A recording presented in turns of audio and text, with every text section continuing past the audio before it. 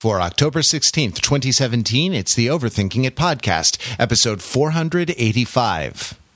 We're the grandpas in the vampire movie.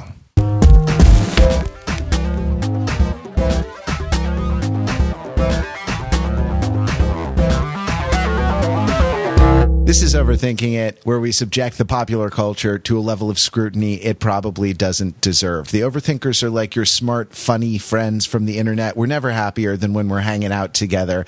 It gives us a great sense of comfort to come together and to talk over whatever we've been watching, listening to, thinking about over the past week. I'm Matt Rather, and I am joined by Mr. Peter Fenzel. Hello, Pete. Hello, Matt. And Mr. Mark Lee. Hello, Mark.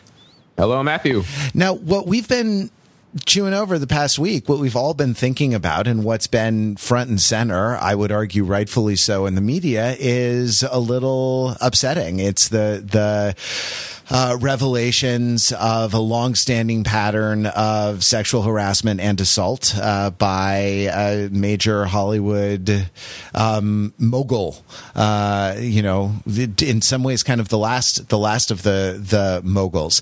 And while I am heartened by the courage of the people who are coming forward and telling their stories, I gotta confess, my soul is a little crushed by the hideousness of the things that are coming out. And when you consider it not as an isolated incident, but as something that is really a pattern of behavior that is not confined to one person, but cuts across the entire entertainment business, and in fact most industries, and in fact most of our culture, it's a little bit hard to not have a heavy heart about it. But I don't think the world needs three dudes talking about this, the particulars of this issue, for a variety of reasons that are good and proper. But there are things about our culture that this highlights, popular culture and otherwise. And one of the things, one of the questions that has come up over and over in the media is, how could this remain a secret for so long? So many people knew so much. How could this not be more public? How could this be allowed to continue? Now, there are a number of uncomfortable things about asking something like that, because it's inappropriate to put the onus of righting wrongs on the people who are the victims of the wrongs. That's not their job.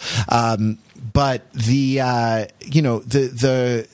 larger atmosphere of secrecy, and especially secrecy about something everybody knows about, or everybody in a certain cadre, in a certain set knows about, is a cultural phenomenon that is really, I hesitate to say interesting, because that word has a positive valence, but can be productively examined, I think. Pete, what do you think about the aspect of sort of secrecy or silence, in pop culture specifically? I mean, I can think of a lot of stories that revolve around information not coming out, and sometimes they're good and sometimes they're bad. But do you feel like there's meat here for analysis? I think so.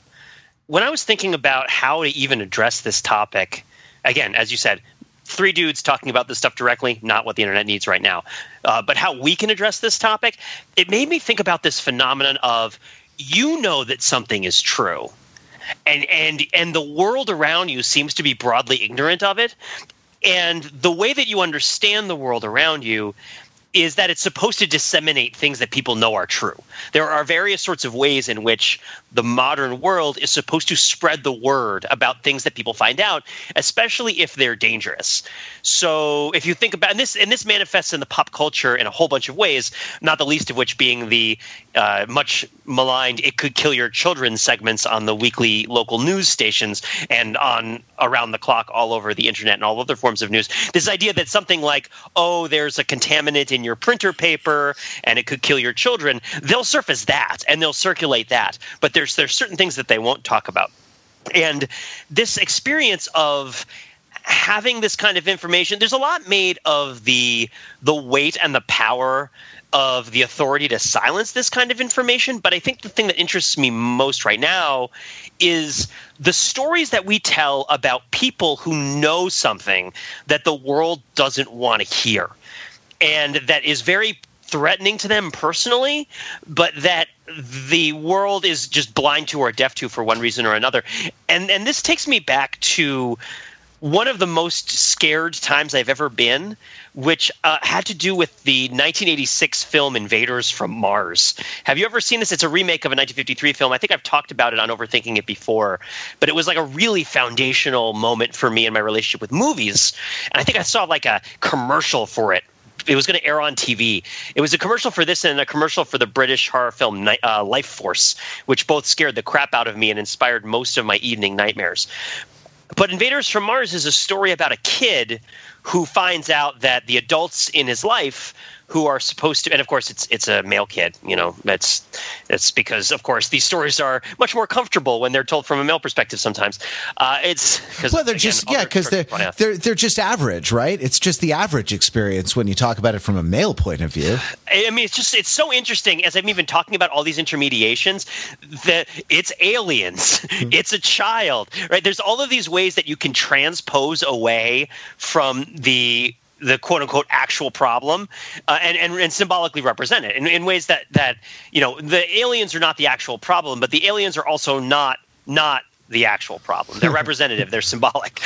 And the kid looks around and all of his authority figures. And this is, of course, by the way, the bread and butter of how Stephen King does all his work, right? Is that there's an it that gets transposed, that gets symbolized, that gets transferred. And it's a lot of horror stuff. But when I think about Invaders from Mars, I think about a little kid who, like his teacher, his parents, his babysitter, they're being taken over by aliens in a way that he doesn't entirely understand. And what really strikes me in remembering that is really the sense of just palpable terror.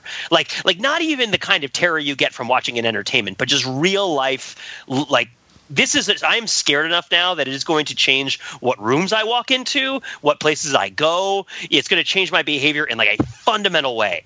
And I think that for me, this is like one of the closer ways that I can come to try to understand what it's like to know a truth that you know is true and that's threatening to you, and that people who are supposed to help you won't help you.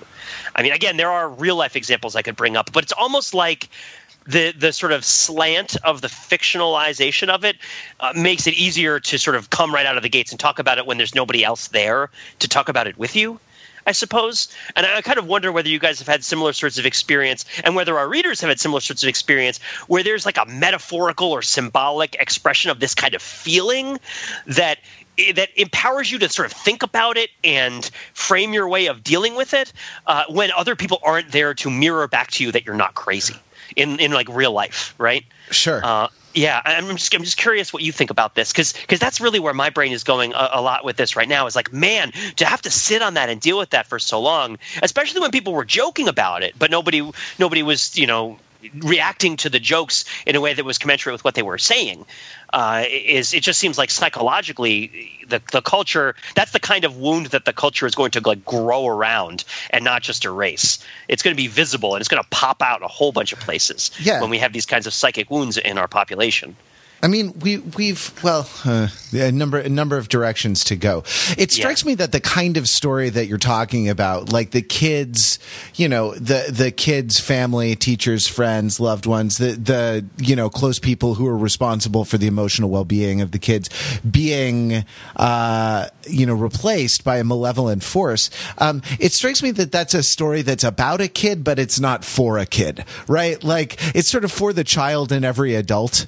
and that's but like sort of actually confronting that as a real possibility is completely inappropriate for a child. Like, well, yes. The normal thing is like you have to make children feel safe and loved. Like you provide structure and boundaries. Sometimes even discipline is part of that, right? Like you make them feel like the world the world is looking out for them a little bit, especially in those early.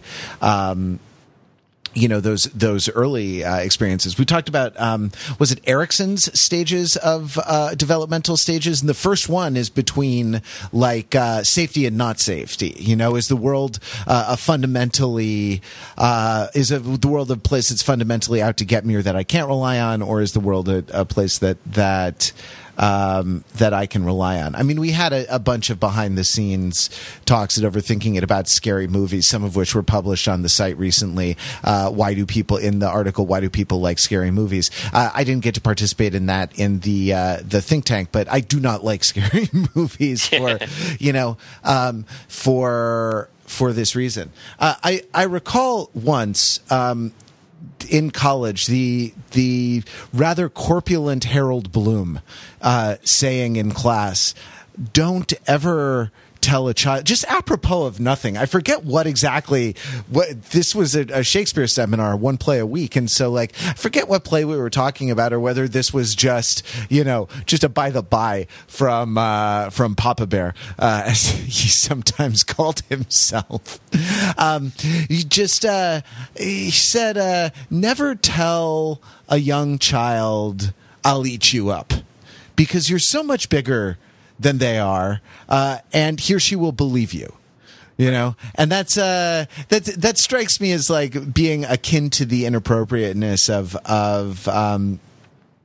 exposing you to that sort of thing. Like, I saw Young Sherlock Holmes on Betamax when I was young, which I think was something Steven Spielberg was involved in it, I think. And it was it was a little bit like, what if Sherlock Holmes was a teenager? He was skateboarding all over. He grinded onto everything on the mountain. I think it was a Victorian teenager, but like no, he was, yeah.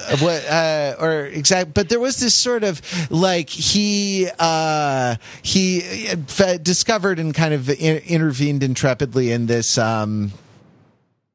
Egyptian death cult thing where they were mummifying a live person and like gonna bury them alive or something like this. And this was terrifying to me. I don't do well with small spaces most of the time.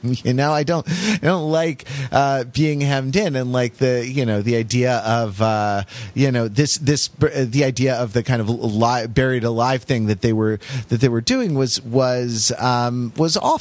So I don't know. I don't like the it just sort of fueled it like that. It fueled nightmares for years and years and that sort of stuff.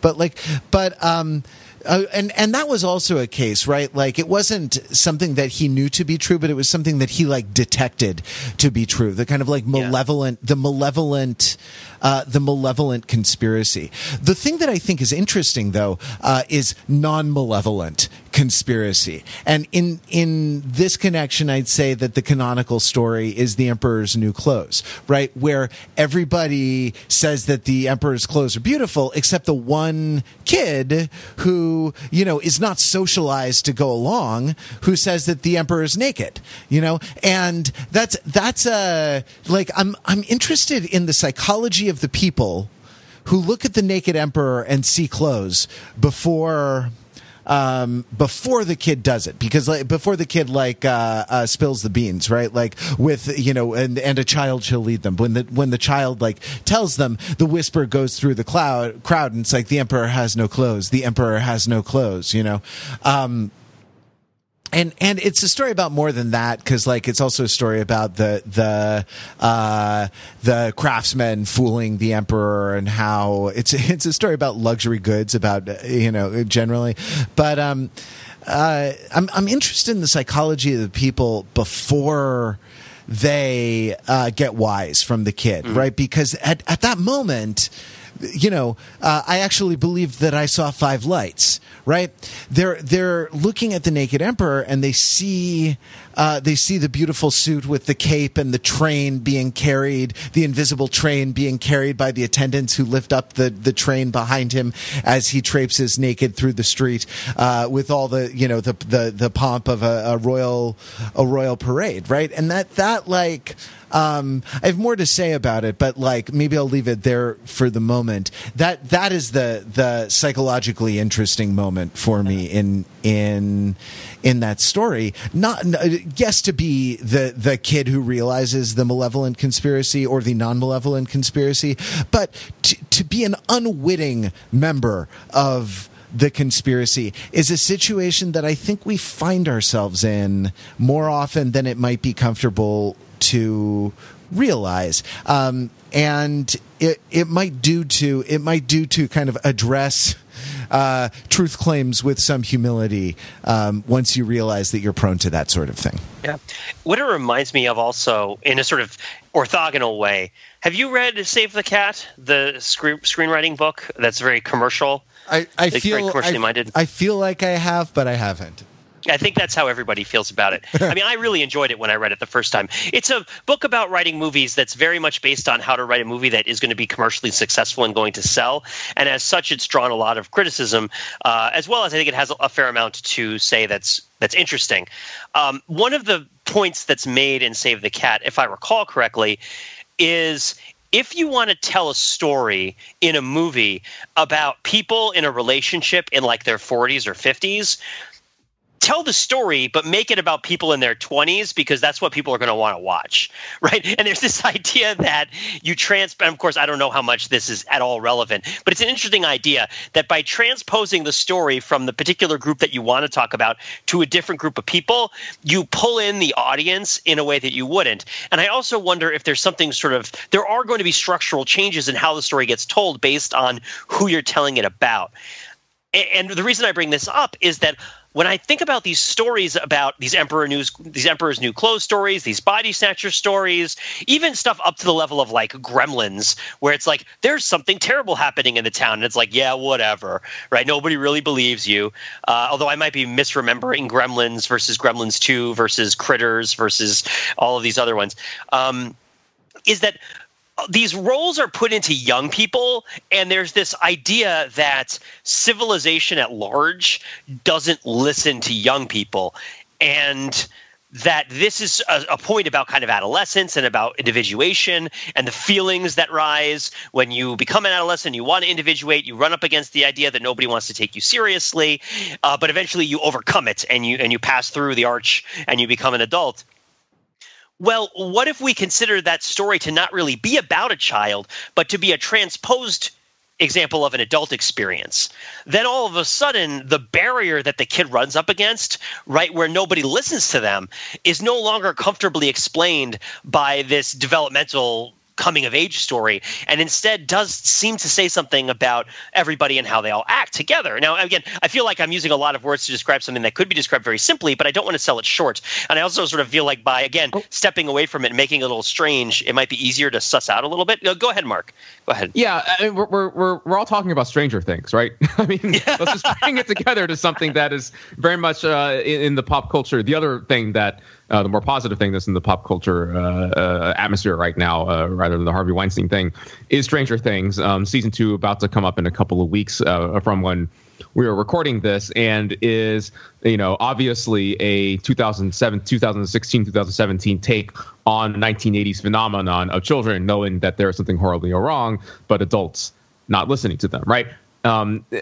Is there something to be said about that kind of story kind of coming back and being told from a nostalgia point of view, rather than the contemporary examples like Invaders from Mars in the 80s, or any of the number of Stephen King things or Spielberg things from the time period? I mean, we can all understand why women would feel that way about powerful men. the way that children feel about powerful federal research organizations that abduct their friends, right? Like the relationship is pretty much the same. But sorry, that's a little too dark. That's like stepping over the line that I don't really want to step over too much in this podcast, as sincere as it is. Like you can understand on a surface level, why certain sorts of power dynamics that are in the culture would promote a connection with this sort of thing. But like it's also seems kind of pervasive across all sorts of groups right now too.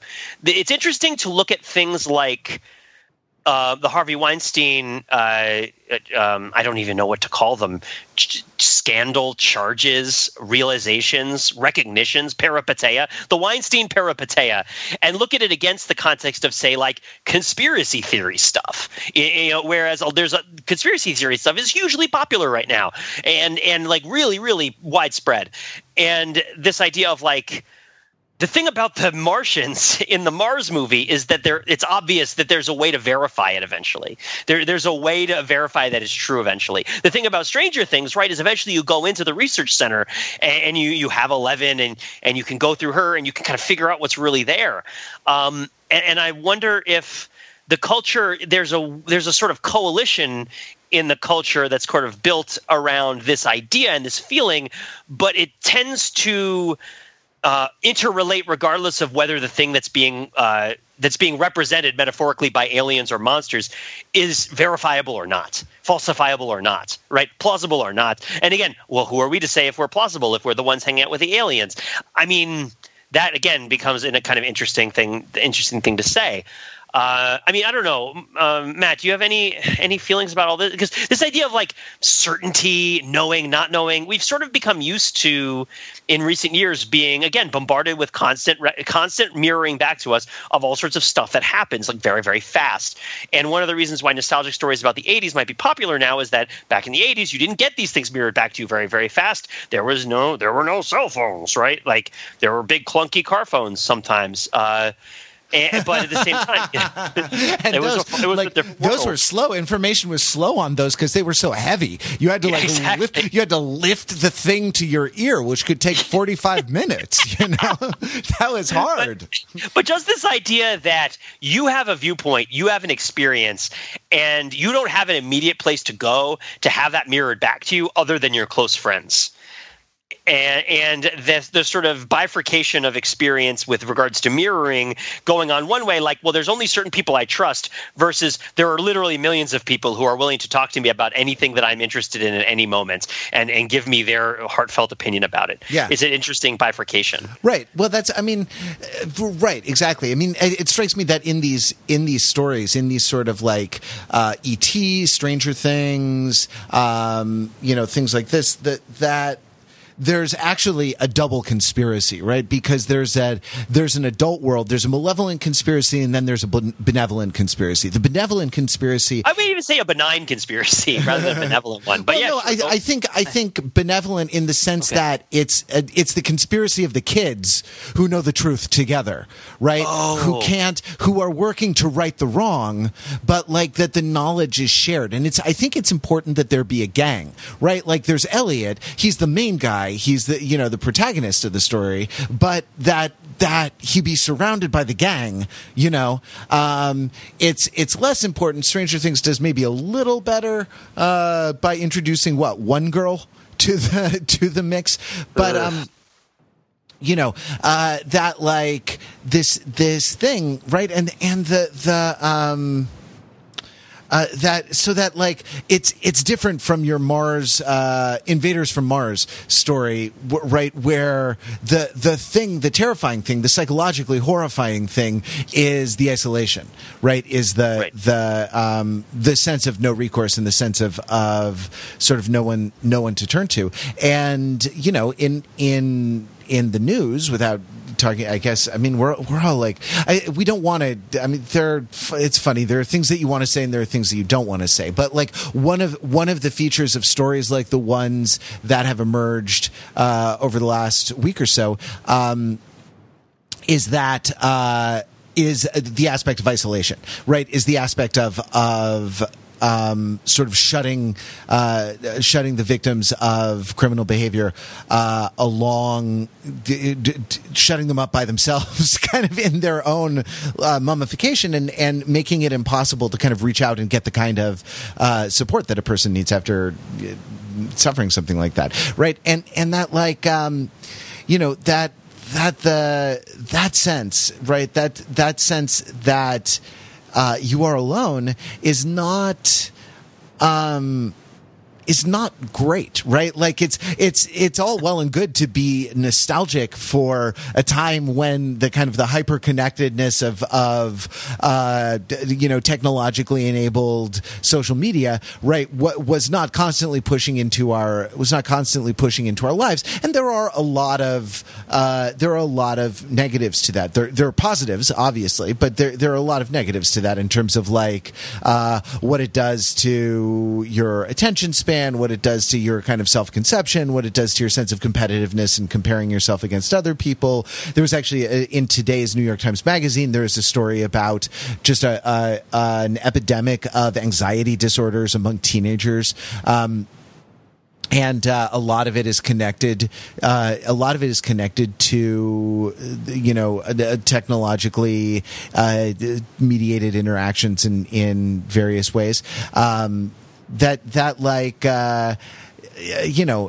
all well and good to sort of be nostalgic for the time before that, but you're not actually. It's funny. It's like something that it's something that you have said on this podcast, Pete, and that you said on our podcast about pain and suffering, as that cheery hour as well, which is that, like, a lot of these things don't signify in a straightforward way. They're about kids, but they're not actually about the experience of kids. Or, like, what did I talked about the Buddhist parable of the second arrow, and you're like, well, it's not actually about getting shot with an arrow.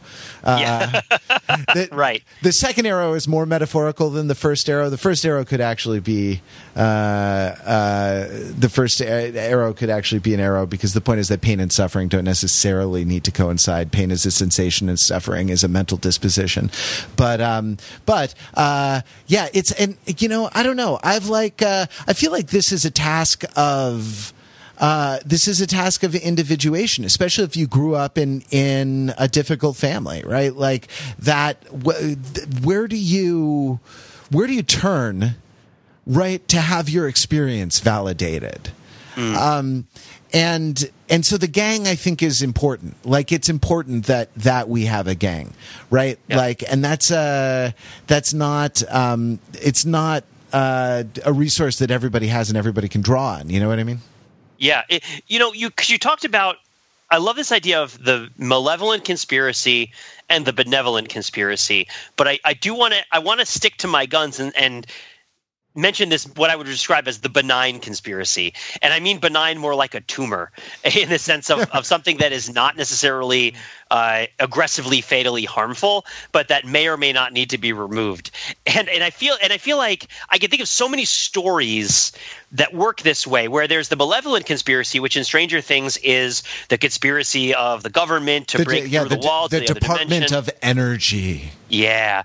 And then the benevolent conspiracy is the conspiracy of the children to mirror back to each other legitimacy of their experience, and then to sort of settle upon a course of action. What can they possibly do? How can they exercise their power forward to whatever sort of degree it exists? And then there's the benign conspiracy, which is the parents in these stories, but which might serve as a lot of other features. And the role of the benign conspiracy is supposed to be to protect the children, because they're not supposed to have to deal with all of the things that are out there and terrible in the world. It's perhaps useful that a lot of these – one of the other things about stories about the 80s is that the kids are always surrounded by sort of comfortable pseudo-luxury objects like fancy bikes and nice jackets and like Nintendos. And this idea that a home has been created for them, even if they're not well off. In this sort of the families that get Spielberged tend to have a lot of resources for taking care of the kid and making the kid a sort of special space. I'm thinking also of this dream space that exists at the beginning of my favorite movie, Searching for Bobby Fischer, and also a little bit in Guardians of the Galaxy indulges in this a little bit. And this idea that the parent creates a space for the child that's supposed to protect the child from the things that happen in the outside world. And going back to E.T., the closet is a really good example. The closet in E.T. is a great example. Animals, yeah. And a lot of the action of the story is whether the benign conspiracy gets enlisted on behalf of the malevolent conspiracy or on behalf of the benevolent conspiracy. Right. Whether the good guys or the bad guys are better able to make use of this infrastructure around them that's meant to keep people who are vulnerable from being hurt.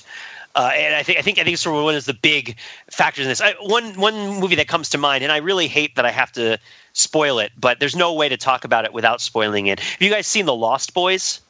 Oh, it's been a while. No, I haven't. Because vampire movies are all about this stuff in various ways, whether they're about AIDS or about sex in general or about foreignness versus domesticness. Vampire movies are all about, like, there's something out there and they don't believe you, but I believe you. And in Lost Boys, it's a 80s vampire movie where the vampires are this sort of gang of rough kids with Billy Idol haircuts with Kiefer Sutherland in it, which is hilarious. And the kids believe that the mom's new boyfriend is a vampire. And there's this sense that, and what I would describe that as, is that the benign conspiracy has aligned with the malevolent conspiracy. Like the parental figures in the story, which under normal circumstances would still inhibit the children's ability to take any sort of action, and that which would necessarily try to interfere between any sort of interaction between the malevolent conspiracy and the benevolent conspiracy, right? Like ideally, the parents just protect the kids from this stuff and they never hear about it, because we all know that terrible things happen in the world, and there is something to be said for protecting the innocence of children, because you want to provide for some sort of measure of happiness, and you want to provide for development, and you know that these things can be damaging, and also you just want other people to not suffer the ways that you did, and it's about love, and it's about generosity of spirit and things like that. But there's this fear in the Lost Boys that the sphere of the parents has been taken over by the vampires, which drives them into a deeper collaboration with each other. And again, there's a whole bunch of other twists and turns that happen. But the big Deus Ex Machina at the end is that the crazy drunk grandfather comes out and just blows all the vampires away and reveals, like, oh, the one thing I always hated about this town is all the damn vampires. Yeah, it's amazing. And you absolutely have to see this movie because it's still a good line, even with all that in mind. You think that the crazy grandpa is just totally out of touch, but the whole time the grandpa has been sort of the long hand of the benign conspiracy that's been actually tasked with protecting the children and is just doing kind of a bad job of it. And I just love how that movie shows both sides of it, where on one hand, there's the real dark terror of the people who are supposed to be on my side aren't on my side, and versus the sort of like fantasy glee of like the people who are supposed to be on my side are on my side, which may not necessarily be the way that these sort of things work out in real life for the better, but it's interesting to see it like work both ways, and I think it can and does work both ways. It's as if in the Terminator, at the very end in the plant, rather than Sarah Connor crushing the Terminator, like the grizzled old chief of police who somehow escaped the massacre at the police station comes out and blows the Terminator away. Yeah, exactly. If it's like the cop that the Terminator took the face from at the beginning. No, even better. Maybe Dr. Silberman, who instead of being a horrible psychologist comes along and saves the day. And I know the Terminator's a real pal. The question is, are you going to Randy Quaid, right? Right. That's the question. That's totally the question. And it's interesting. The benign, it's the potentially benign conspiracy, right? Because it can be, I think the word conscripted is good that you used. It can be conscripted, either way. I mean, there's another, this actually is a rat hole that kind of takes us off of our main tack here, but like, I think that there may be something here. A lot of this has to do with kind of idealization of children, right? And like the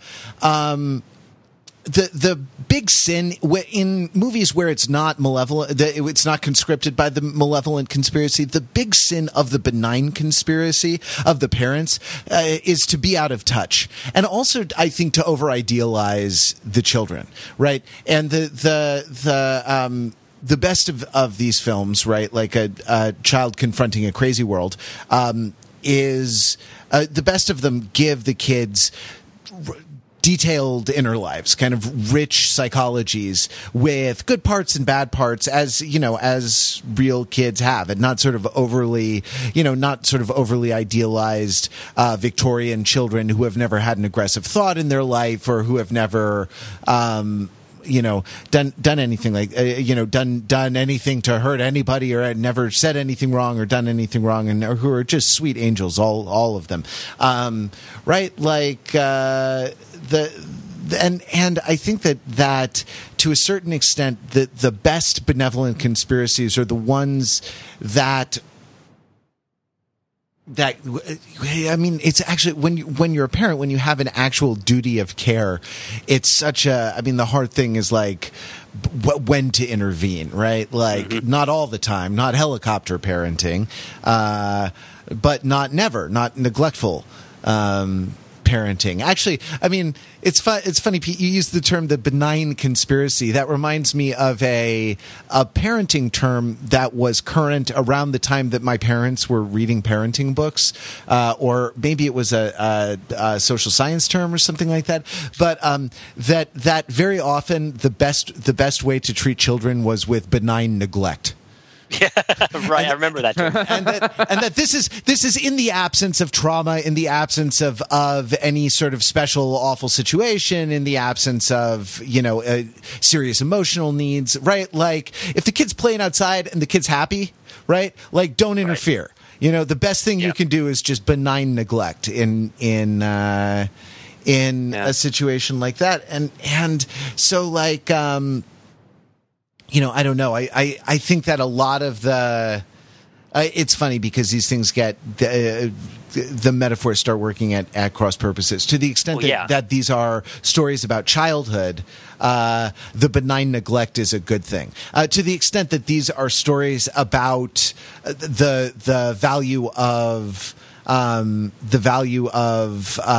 peer group to, as you say, mirror back to you the truth and reliability of your own experience in the face of something upsetting or traumatic, right? Then benign neglect is not the right is not the right tack to take, and there is a more kind of positive duty of care that the parents in the benign conspiracy have. And I would even also say that if you're transposing an adulthood story into a child story, or vice versa, in the way that you're thinking about it, if you're infantilizing somebody after a fashion, then the function of this, maybe I would even say, I need to take a biopsy, because it might be the benign conspiracy, it might be the malignant conspiracy, as opposed to the benevolent or the malevolent conspiracy, is that the people who presume to have this authority to protect somebody from the outside world, this sort of double-faced idea that on one hand I'm trying to help you, and on the other hand I'm trying to suppress you. It's not necessarily a foregone conclusion that the people who are trying to suppress you are also trying to help you if you're talking about adults rather than children, right? I mean, like, certainly everybody hopes, I would think, unless you have real reason to despair, I would think that everyone would hope that at some point some other adult out there that they don't know would do something good to help them rather than always against them. But, that's a very low bar to jump over. But this idea of like the attitude that I would hope that a child, and again, even I have to break it down because a lot of children don't get this experience. As you've said, from Erickson's psychology gives us a framework to approach this. There are children who develop without the sense that adults are out to help them at all. And, and again, it's like, what a lucky person I am that I can say that with shock, right? But that there are situations where the same sort of tripartite structure seems to exist between somebody trying to hurt you, somebody trying to intermediate your relationship with the outside world, and then you and your friends, where that middle piece has like a really wide variety of different kinds of roles depending upon what you're kind of transposing into that job. I mean, like, Get Out is probably a recent example where it's like very clearly being transposed from a very specific sort of mindset and a very specific sort of cultural framework, where it's able to draw on genre convention from other horror movies to set expectations and fulfill those expectations in ways that kind of make the story resonate, but in which you would not really be able to say it works exactly the same as like Stranger Things, because they're adults and not children, and it's a race charged problem, and not strictly one that's about kind of like lack of individuation, it's infantilization, and it's people kind of trying to control you. Hey, again, this all gets over the line into like really spinning out and talking about really specific stuff where we could just go down the rabbit hole all day. But you see what I mean, right? It's like the story framework is kind of bigger in the culture than any of the sort of individual cases for which it's being recruited. But you can recruit it to tell all these different kinds of stories and to understand these different kinds of stories. And I am marveling a little bit about how going from talking about it in the context of the cultural phenomenon to talking about the actual thing carries with it this like this anxiety, which again might be moral cowardice, but might also just be the way that these things work and why these stories exist in the first place.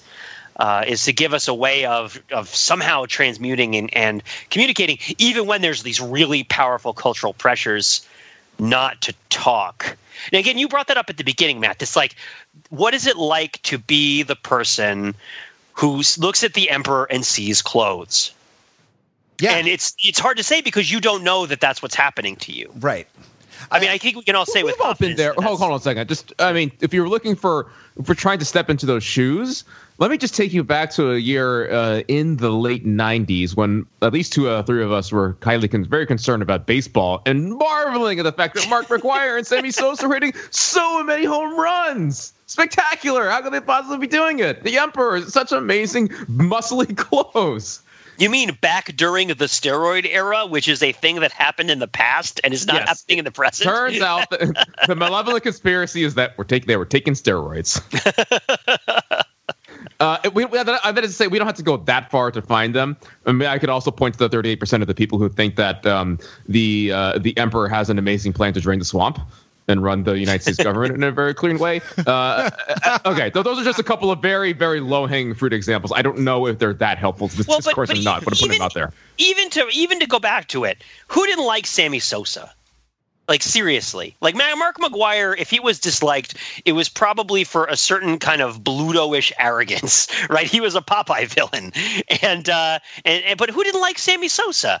I mean, I certainly love Sammy Sosa. I don't know about you guys. I still do the Sammy Sosa, like, kiss my fingertips, pat my chest, kiss my fingertips, point up to heaven, right? Every once in a while, because I feel like it's a wonderful gesture and it has a certain appropriate uses. But it's like... I know what you're saying, and that okay. So what you're saying is that we can identify a place where, in retrospect, we know that at the time we were looking at an emperor with no clothes, and we can then speak to what that experience was like then. But what I was saying is that, well, when it was then, we didn't know. Or at least we weren't cognizant of it, even if we knew it.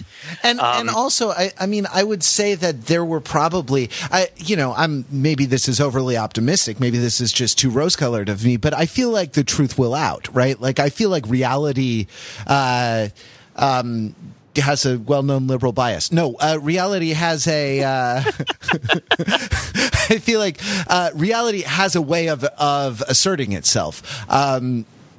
One of the influential things I ever learned about acting when I was training is in one of Stanislavski's books. One of the lines of one of his, well, they're not his books, right? Like, they were collected by other people, and there's actually a long and kind of arduous publication history and history of manuscripts. But they're not his books anymore. I bought it for $9.95. Now it's my book. Yes, in that sense as well. They're no longer his books. It says, nature's laws are binding on all, and woe to those who break them. And he's talking about the kind of the obligation that artists have to kind of do work that is within the bounds of human experience, right? That sort of rings true. Not that is real or even quote unquote realistic, but that sort of rings true. That is in accordance with natural laws. And I feel like there is, that you create tension. You create you load up the spring when you act not in accordance with natural laws, or when you try to deny reality, because reality that spring wants to spring. It wants to unburden itself of its load, and it's the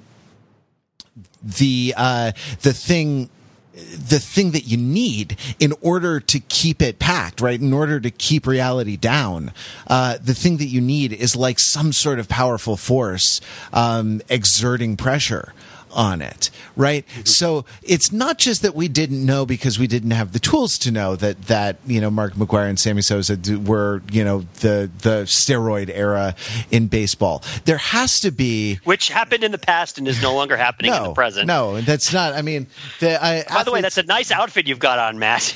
All the jewels. Yeah, thank you. It was sewn with me. I mean, it cost me an arm and a leg, but the artisans who made it said that they were the best, and who am I to argue? Athletes and especially entertainers don't use performance enhancing supplements. There has to be pressure. There has to be a reason. So we didn't want to know somehow, and whether that's because.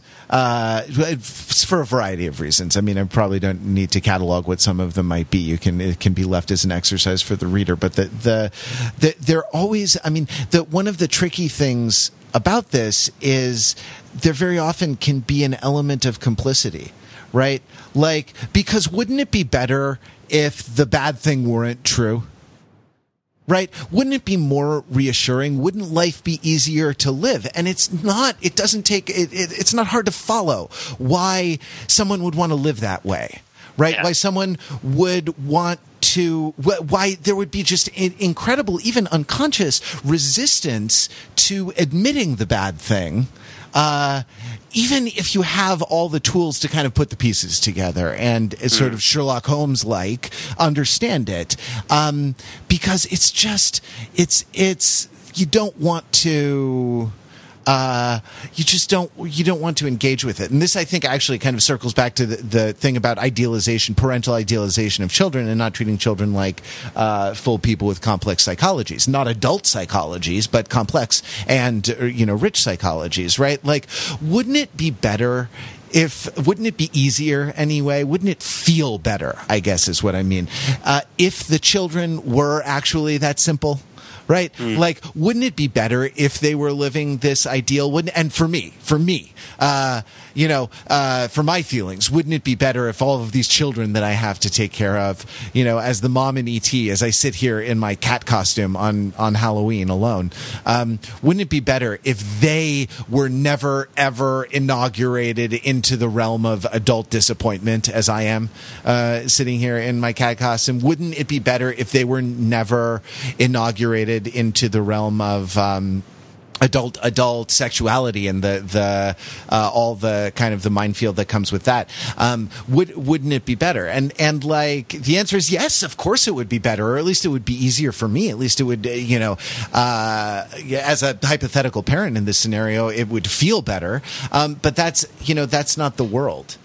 I've sort of like idly now I know people with kids have wondered about the effect of ubiquitous pornography on the development of children, and now I know people with kids who are sort of finding it on the internet. And I have a friend out here in LA, actually not a college friend of ours, not someone that you and Mark know, but she was telling me about her 11-year-old who either through a friend or through just the internet, through spam, through some stray pop-up on the thing, discovered porn, right? And she sort of had to set some limits and like take the porn away, and the kid was really mad because he liked his porn, and that's a level of it's not, it's a prepubescent child. It's not adult sexuality, right? Like, but it's like strong sensation, or it's compelling for some reason, right? And like, wouldn't it be better if all these kids in 2017,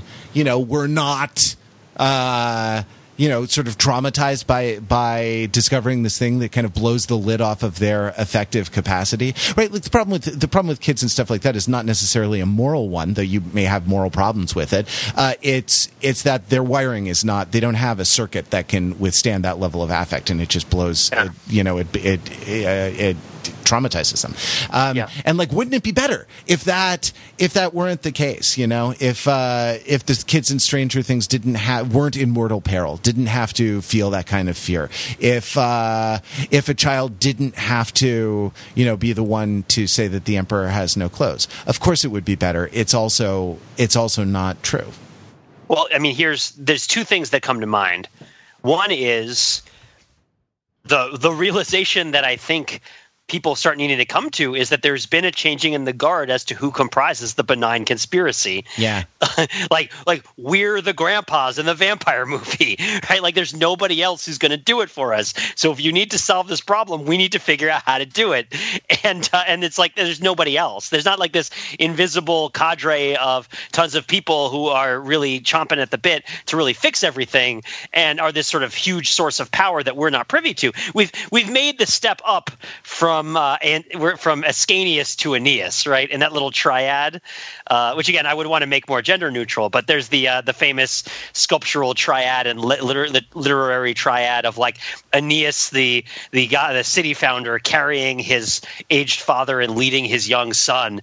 And we've spent a lot of time in our culture in the experience of being the kid, and now we're moving into this situation of being the adult and realizing that like, oh, it's on us now, and we are not prepared for it at all. And so we're telling all these stories to ourselves about how children deal with these sorts of things, and are kind of like, oh well, I mean, none of us have children as of yet, as far as any of us know, as far as we know, but our friends do, right? And certainly like our contemporaries do, and certainly we might, and I don't need to speak for them, but I don't think that it's like some sort of magical, some sort of you're visited by Aslan in the middle of the night and given a magical sword that's going to help you protect your kid from the world, right? Like it's not going to be anybody else. It's going to be us. And that's kind of the charge when people are saying like believe women, and people are saying like you got to like what is this idea of whole sort of like being an ally and all these sorts of things that get put out there. And I don't mean to diminish them. I just don't want to go into them in too much detail because that's a whole other topic.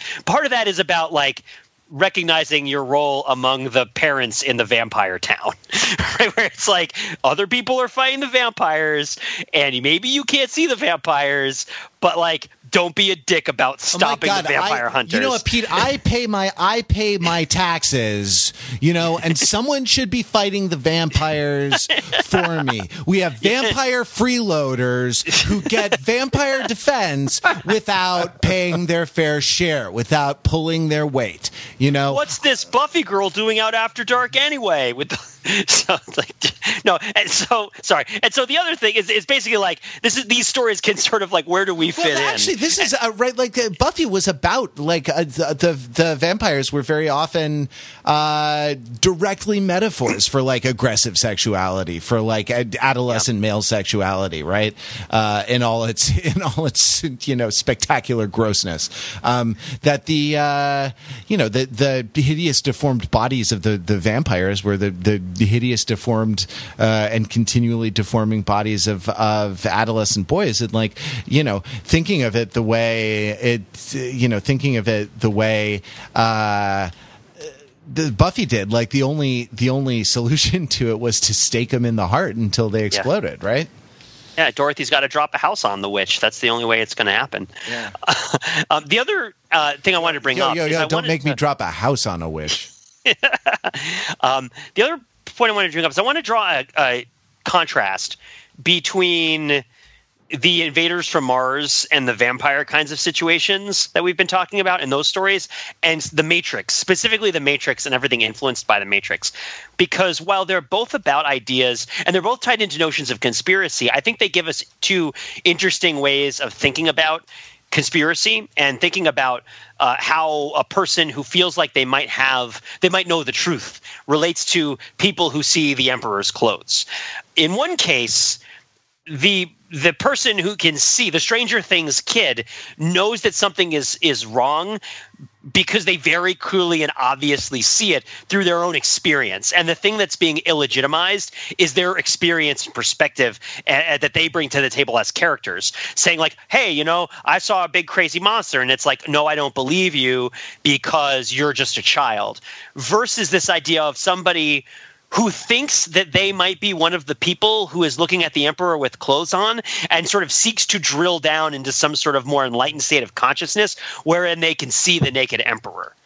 And it's interesting because like that's not what happens in the story of the emperor's new clothes. It's a difference between deductive and inductive reasoning, right? Right. Where that's a great way of putting it. I guess what I have my moments. The deductive reasoning is the Matrix version that you're talking about, right? Like I have come to the I have a hypothesis more or less, or I have come to the conclusion for a variety of reasons that that no clothes having might be a feature of the universe, and so I'm going to achieve the level of enlightenment I need to see it. And the inductive way is to say, oh look, there's a guy's nakedness. And you proceed from specific examples in order to draw conclusions from them. And I guess what I would add is don't underestimate the prevalence of the latter. Don't, as somebody who is seeking to be deductive, and tell me if I have it wrong, don't, as somebody who seeks to be deductive, assume that nobody can be inductive. Or is it the other way around? As Neo from the Matrix, don't assume that there are no Buffys. Right? Like, don't assume there are no Buffy the Vampire Slayers as Neo from the Matrix. That there are no people who are already dealing with these problems and see them from the first-person perspective all the time and could tell you all about them if you were just to listen. And again, then this idea to sort of mystify these people as sort of Morpheuses rather than as Stranger Things kids, it's just a very different vibe in terms of how you treat this information. And I almost wonder if mystifying this sort of experience is part of the problem, or at least part of the distinction that I'm trying to draw here, and part of how you might want to start to sort of classifying different schemes of conspiracy. The idea of how mystified is the experience of the person giving you an inductive take on what's going on. Yeah. As like, because if it's just like, yeah, we all tell jokes about casting couches. Everybody jokes that Hollywood producers are sexual predators. It's in like half of the movies from the 1980s.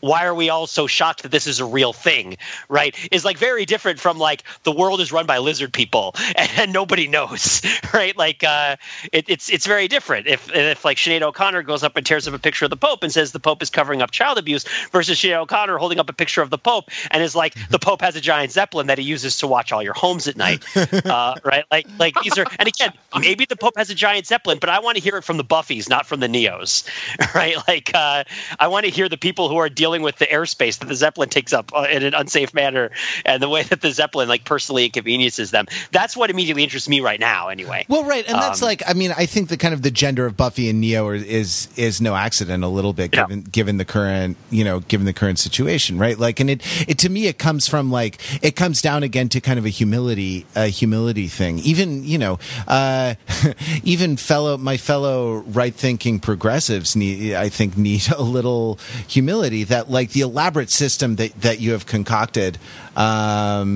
is probably not adequate to explain the lived experience of your fellow people, and so you should probably default to don't be a parent, don't be a bad benign conspirator, who idealizes or who doesn't accept the sort of fullness of the people around you. Like be a good a benign conspirator who lets the people be the people in all their messy glory. I mean, the two jokes, the two like cultural jokes I wanted to make after your comparison to the Matrix was like, well, come on, Pete, what's wrong with the red pillars? What's wrong with taking the red pill? And the other one is probably not safe for work, but right, like what I would say in a moment is what I would say really, really quickly is, as somebody who has at least investigated that area of the world at certain points of the internet. Is that like the problem with it is that what you're responding to is your own pain, and you need to come to terms with your own pain and recognize what's causing it, right? It's not necessarily that it's that you need to also look for the explanations that you can come up with yourself, rather than necessarily seeking out the explanations that everybody else can give to you for what's happening to you, if what concerns you most is your own direct experience. But it's hard to give yourself permission to do that. Anyway, sorry. So you're saying don't have a Star Trek Into Darkness solution to a Star Trek The Final Frontier problem. All I'm saying is that we're all feeling like we're having a Star Trek Beyond experience. And that what we really want to have so basically is that we think we're having a Star Trek Discovery experience, but we're really having a Star Trek Beyond experience, but we're pretending that we're having a The Orville experience in order to not have to do anything about the Star Trek Beyond situation. Wow. Wow. Sorry, please state the nature of your medical emergency. By the way, Voyager is still on Netflix. Totally watch it. It's great. Hey, Best Star guys, Trek speaking television is Voyager. Speaking of prioritizing deductive over inductive reasoning, I'm coming around to the idea that sexism might be a little problem in our society. You think? Well, I'm coming around to the idea. Okay, well, let us know. No, yeah, I need to think about it some You'll be more. riding 6 white horses when you come. You'll be riding 6 white horses because you'll be there to save the day. You'll have finally figured it out. Matt, I have a pair of glasses that you could put on that will show the world as it truly is. All right. So, guys, but first, we need to wrestle in an alley for about 15 minutes before you put the glasses on. So I think it's time for us to move to our main topic. Mark, how's the new Will and Grace? To a level of scrutiny. Probably doesn't deserve.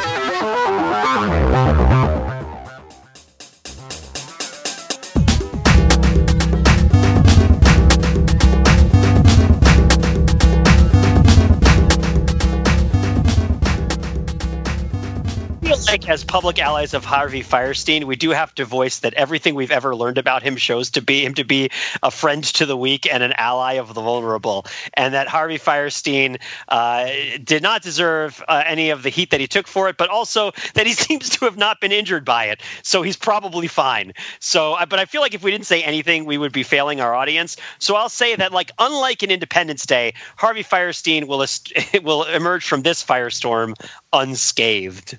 Oh, he better call his lawyer. Forget his lawyer. Better call his mother.